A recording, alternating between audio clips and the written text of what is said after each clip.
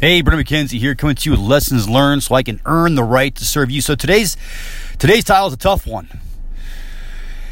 The title is My Baby Girl Genevieve, 10 months old, choking.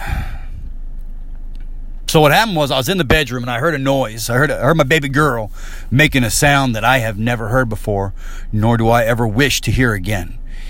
It was just the worst feeling to hear it and then go see that she can't breathe, that she's having a hard time breathing. Now, a friend of mine had gone through a similar situation. A friend, a coach, a man that I look up to greatly, and he was courageous enough to share his story, which is why I'm sharing this very story right now,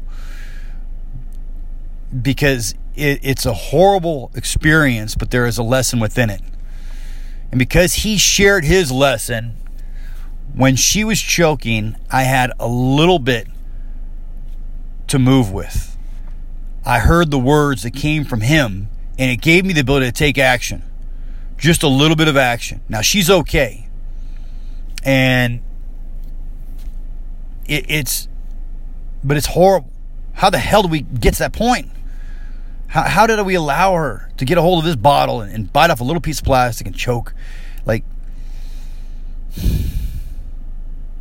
So my question for you is this. Let's just get to it, right?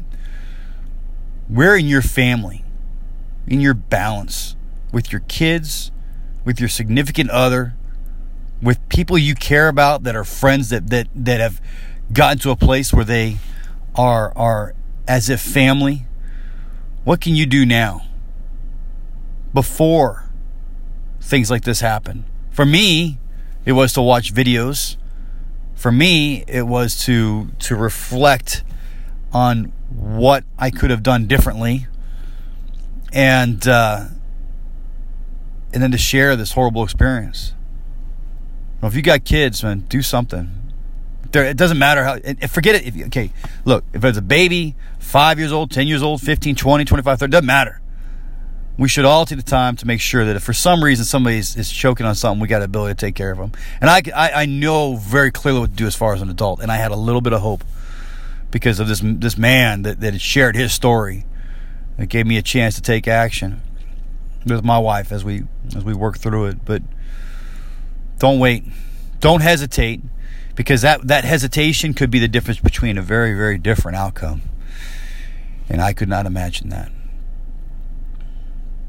To do something today for you, for your family. Make the moments count, make the moments matter. Do it now.